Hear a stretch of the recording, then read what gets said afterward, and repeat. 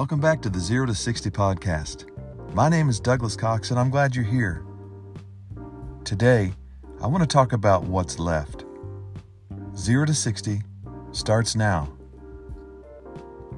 If you want to go 0 to 60 in your life, think about what's left.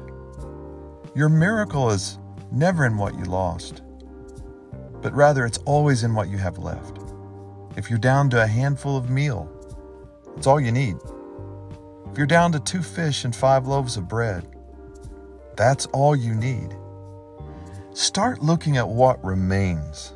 After all, if you needed what you lost, do you really believe the Lord would have sought to take it? I'm reminded this morning of that saying, we don't create abundance. Abundance is always there. We create limitations.